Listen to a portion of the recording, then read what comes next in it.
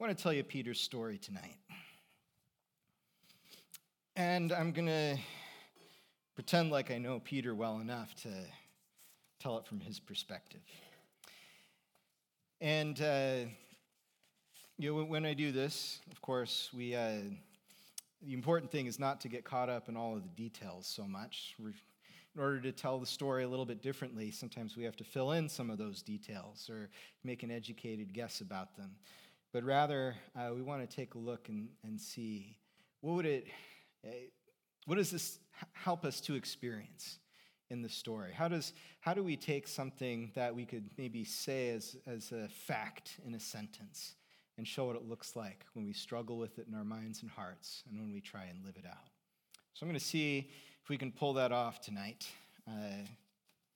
telling the story from Peter's perspective, the story you just heard.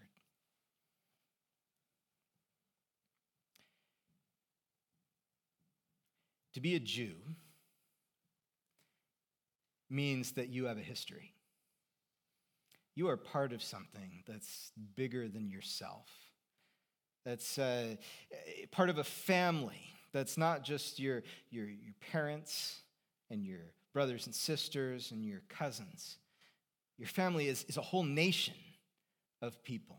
And just like with any family in any country, some people are easier to like and some people are harder.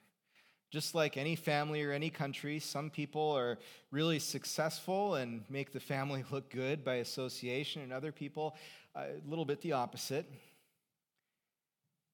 And I hope I don't let my family down.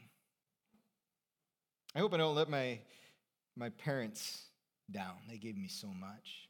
And I hope I don't let my wife and my kids down by ruining the reputation my family has through a thoughtless word or a forgotten deed. But most of all, I want to be part of this big story. You ever want to be like that? Bigger than you are, or bigger than you have been. I want to be part of something that transforms my life and the lives of the people around me. I told you, we're a nation of a family of nation. And we have a story, and that story, it really begins, it begins with Abraham. It even begins back in the garden. But really the moment where we started to understand who we were and what it meant to be a Jew, to be a Hebrew, to be an Israelite, was our 400-year stop in Egypt. We're an old family. This is over 1,000 years ago that this happened. So long ago, we're not even really sure exactly how long ago it was. But see, my great, I don't know how many greats, my ancestors, they came out of the land that God promised to us. And they lived in Egypt for a while. And they were important people in Egypt. Joseph, maybe you've heard his story. He was second only to Pharaoh in the whole land of Egypt. But as my family, as our people grew and got bigger and bigger, we were enslaved by the Egyptians. They were afraid of us. They were afraid of this big people group living among them that wasn't them at the same time. And we were slaves. We were slaves for 400 years. Think about that. It's families who never knew freedom. Not grandpa, not baby, not anybody. Never knew freedom. Every day we went to work not for ourselves, not for the things that we loved and cared about, but for the interests of others. And my people, they cried out to our God. For 400 years, they cried out to our God. You waiting on God to answer a prayer? Anybody? I'm not going to tell you it'll be 400 years, but it could be. And we waited. And one day, God sent Moses. You should read his story. It's amazing. Floating in the Nile so he wouldn't be killed because Pharaoh was trying to trim our numbers down. Found by the princess of Egypt, raised in the palace, ran off to the wilderness, and came back at God's direction and with God's power. That was a good day. 400 years, and then a matter of weeks. God had done it. You know, if I were to ask some questions, probably my first question would be, if you could pull it off in a matter of weeks, why did you wait 400 years? God hasn't volunteered the answer. But that's how it happened. And it was amazing. Moses, he took the people out, and he took them out. We tell this story every year. We celebrate it at the Passover, right? Passover, when the angel of death passed over all the people of Israel while visiting all the people of Egypt. And every year when we celebrate that same meal together, when we eat the slaughtered lamb, when we eat the bread that we cook without yeast, if you had bread without yeast, it's not that delicious, but we make it because God rescued us so quickly after 400 years that there wasn't even time to wait for the bread to rise. And we tell this story, not just with the food, but with our words, with fathers asking their sons questions, and the sons responding back. This is how we know who we are. We're the people God rescued from slavery in Egypt. So fast, the bread couldn't even rise. I have to tell you, I feel like we're living in Egypt again these days. I mean, we're not actually in Egypt, but in our land, we're not our own masters. We have sometimes harsh rulers, Herod, all of the Herods, taking what they want, making us pay for it. We need another rescue. It happens so quickly, the bread can't even rise. And we've been talking about this for generations. We haven't ruled in our land in generations. Oh, there was a brief period. Maybe you've heard of the Maccabees. They threw off the Greeks, but here's the problem. They weren't any better than the people they replaced. So yeah, we had Jews ruling Jews, but Jews doing a bad job ruling Jews. They weren't the right kings. They weren't the right priests. Even today, you go down to the temple. You know who the high priest is at the temple? Look for the person with the biggest bank account. That's how they get it. They bribe whoever's in power that week to become high priest. Let me ask you something. Do you think a guy with the most money who bribes people makes a good priest? Do you want your religious leader to be the guy who, sneakily makes his way to the top through every dirty and underhanded trick? We need a new Exodus. And you know what? God promised he would send us that. Exactly that. The prophet Jeremiah said, the days are coming when I will raise up for David a righteous branch. The great King David that God promised, someone from his family would be on the throne forever. And let me tell you, he's not on the throne today. But there's a day when God will raise up for David a new king, a king who will reign wisely and do what is just and right in the land. And in his days, Judah will be saved, and Israel will live in safety. And we're waiting. I hope not for 400 years. And then I met a man. Maybe you've heard of him. He's been in the ancient news, so to speak, these weeks, these last few months, and even years. It's Jesus. He found me while I was at work. He said, leave your work and come follow me. And I know we need that new Moses. I know we need what Jeremiah promised. And I got up and I followed because I want a different life. I want an earth-shaking life. I started to follow Jesus. Let me tell you something. Following Jesus, not for the faint of heart. There's some days where I feel confused, guilty, frustrated, angry, and those are the good days. Following Jesus. But there's something about him. It's one day Jesus was teaching. And he said one of those teachings that turns you around and spins you around, and you don't know right from left and up from down, and what can he be talking about? And the people he was teaching, they all started to leave. We don't want anything to do with Jesus. This is too weird. It's too hard. We don't want to do it. And Jesus turned to me. I'm one of Jesus' closest disciples. There's 12 of us.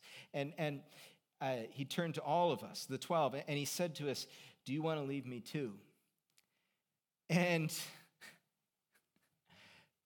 I mean, sort of, yes, but there's nowhere else to go. If anyone knows what's happening, it's Jesus. So even if I don't like what he's about sometimes, even if I don't understand sometimes, where else can I go? He, if anyone has him, has the words of eternal life. And so here we are, following Jesus. And one day he said to all of us, the 12, he says, "Who do you say I am? Who do people say that I am?" That's a safe question, right? Well, who do people say that I am? You don't have to commit to anything when you're talking about other people. So he said, "Well, Jesus, some people say that you're John the Baptist. Some people say you're Elijah. I mean, that's pretty good, right? He's a great prophet. Some people just he's some sort of prophet. They don't know what to make of you, but they're pretty sure you're someone significant. I mean, there's no one who met Jesus and walked away thinking here's a forgettable guy. Everyone knew he was somebody." And then, of course, Jesus wasn't satisfied with us saying what other people thought. He wanted to know what we thought. Who do you say that I am? And no one really wanted to say anything. And I know you haven't met me before, but something you should know about me is my mouth has a tendency to get ahead of my head. And I have a tendency to just blurt stuff out. And I blurted out. I don't know if I believe it, if I just want it to be true. It just jumped out of my mouth. You're the Christ, the Messiah. You're the one we've been waiting for. And Jesus said, "Don't tell anyone. Don't tell anyone. The days are coming, declares the Lord, when I will raise up for David a righteous branch, a king who will reign wisely and do what is just and right in the land. And in his days, Judah will be saved and Israel will live in safety." The new Exodus, he's telling me the new Exodus is on its way. He's telling me it's all about to change. And he's telling me, don't tell anyone. I mean, it's things like that make you wonder if Jesus knows what he's doing. But Jesus wasn't done talking. He said, "Don't tell anyone." And he kept right on going. And he said, after admitting he's the Christ, I have to suffer and die, and I'll rise on the third day. And everyone will hate me and reject me, and it'll be bad.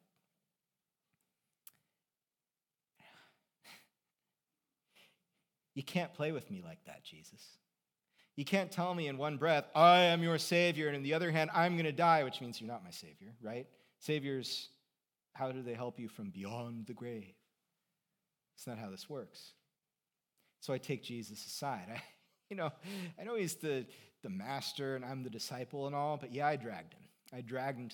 And I started telling him, Jesus, this is not what Saviors do. This is not what Messiahs do. Messiahs do not come to die. I know you want to say something, Jesus, but you're going to listen to me for a minute. You remember Moses? Did he come down and did he pick up the rocks with the slaves and carry them up and build whatever Pharaoh wanted that day? Is that how Moses saved our people? No. He came and he brought 10 plagues and he plagued the snot out of those Egyptians. That's an option here. You can do that too. Let's get some plagues cooking up on these Romans. Or think about your name Jesus. It's the same as Joshua, the one who led us into the promised land. Remember, he knocked down the walls of Jericho. God helped him to do this. God's power was available to Joshua to kick the crap out of all of our enemies. And you're you're telling me you're going to die. Like, Jesus, we got to work on this. Now, I know I just got kind of loud here for a minute, and it's because I got kind of loud there for a minute. And the other 11 disciples, they saw me take Jesus aside to have a private conversation that quickly was not private anymore. And Jesus understood that it wasn't just between me and him at the moment. It was between all of us. Because, I was only saying what we were all thinking. Like, I think that if the other disciples weren't such cowards, or maybe they're just smarter than me, I don't know, but they probably would have been saying the same thing to Jesus. I think I caught a couple of them nodding their heads while I was talking. That's right. You listen to Peter, Jesus. Today he's the master. Jesus looked around and he saw what was happening. And he whipped his head around and he said, "Get behind me, Satan." Whoa. It was like he hit me. I mean, his words, his tone, his demeanor, I don't know if I've ever seen Jesus like that before. I'd seen him angry, but oh man. And it was all focused on me. And I felt about this tall. Jesus said, "You think you're so wise." Do you remember Job? Remember Job? Remember what Job went through? Peter, Job's life was worse than yours. And he called out to God with better reason. And he said, "God, tell me why all of this is happening this way." You remember what Job said at the end of his story? He said, "Surely I asked about things that I couldn't understand." At the end of the day, Job acknowledged that God's ways aren't his. God's got something bigger in his plan than I could ever do. You remember David, Peter, said Jesus? Remember what David wrote in the Psalms? "Such knowledge is too high for me, too wonderful, and I can't know it. And you think you can instruct me." Peter, the problem we have here is that with all of your good intentions, you're thinking like Satan. You're thinking that battles are won by whoever has the biggest sword. And then Jesus, he called the crowd back to him. I'm like, oh no. I'm about to become an object lesson for who knows how many thousands of people. And he didn't call me out by name. Thank you, Jesus. But he said, if anyone wants to come after me, he must deny himself. He must pick up his cross, and he must follow me. For whoever would save his life will lose it. And whoever loses his life for my sake and the sake of the gospel, he'll find it. Does that make any sense to you? Whoever wants to save his life will lose his life. But whoever loses his life will gain his life. That's like 1 + 1 = 4, right? It doesn't work that way, Jesus.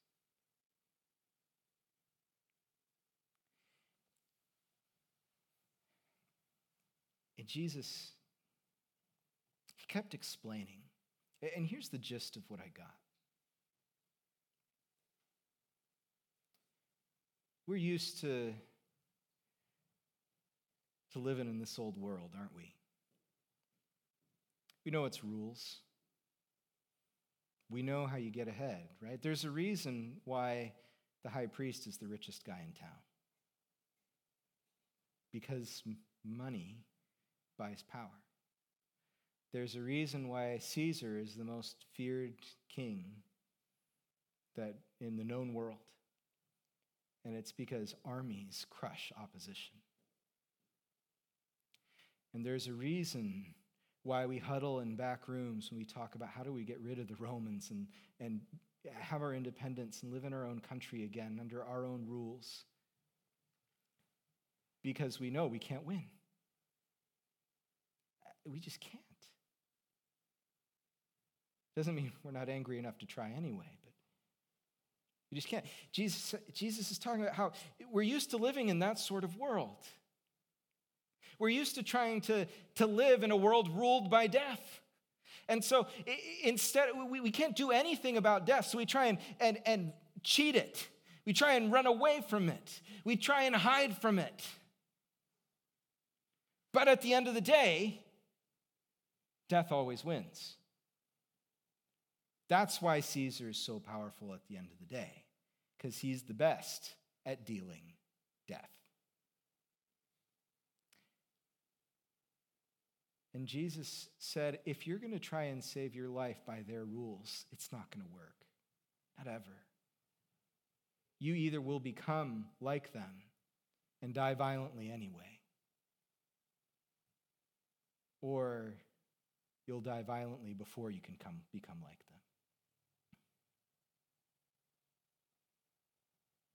But I'm offering you a different way. And I don't understand.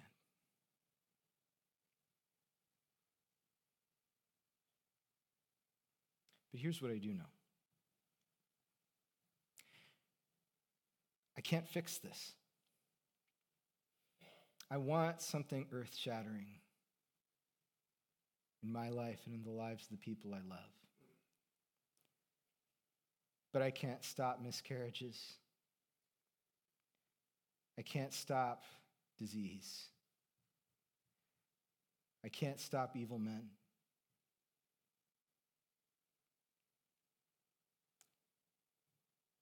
And if I keep trying to find a solution, each of those maybe has their place, but if I try to find the final solution in running and hiding from death, I'm going to lose my life.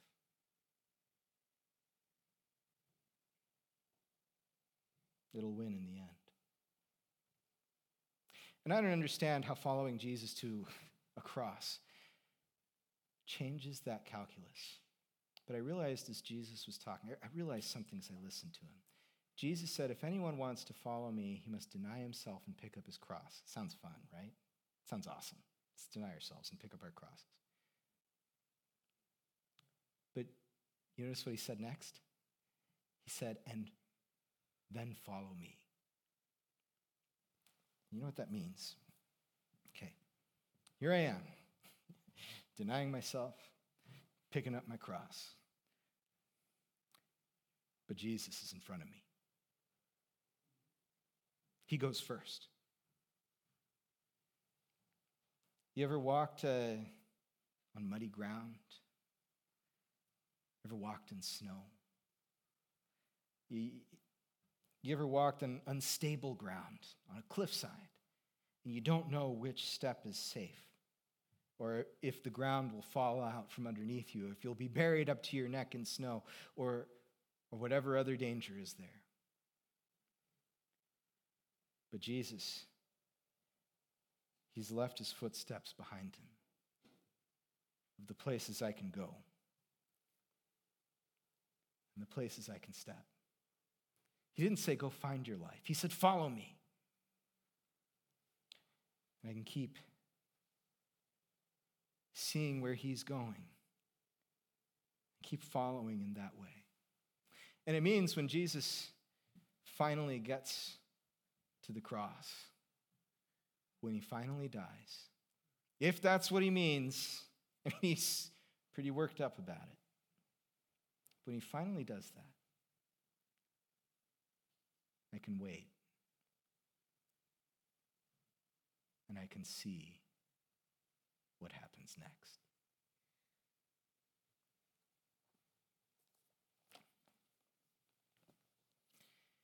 It's often said, Zian again, that the truth is stranger than fiction.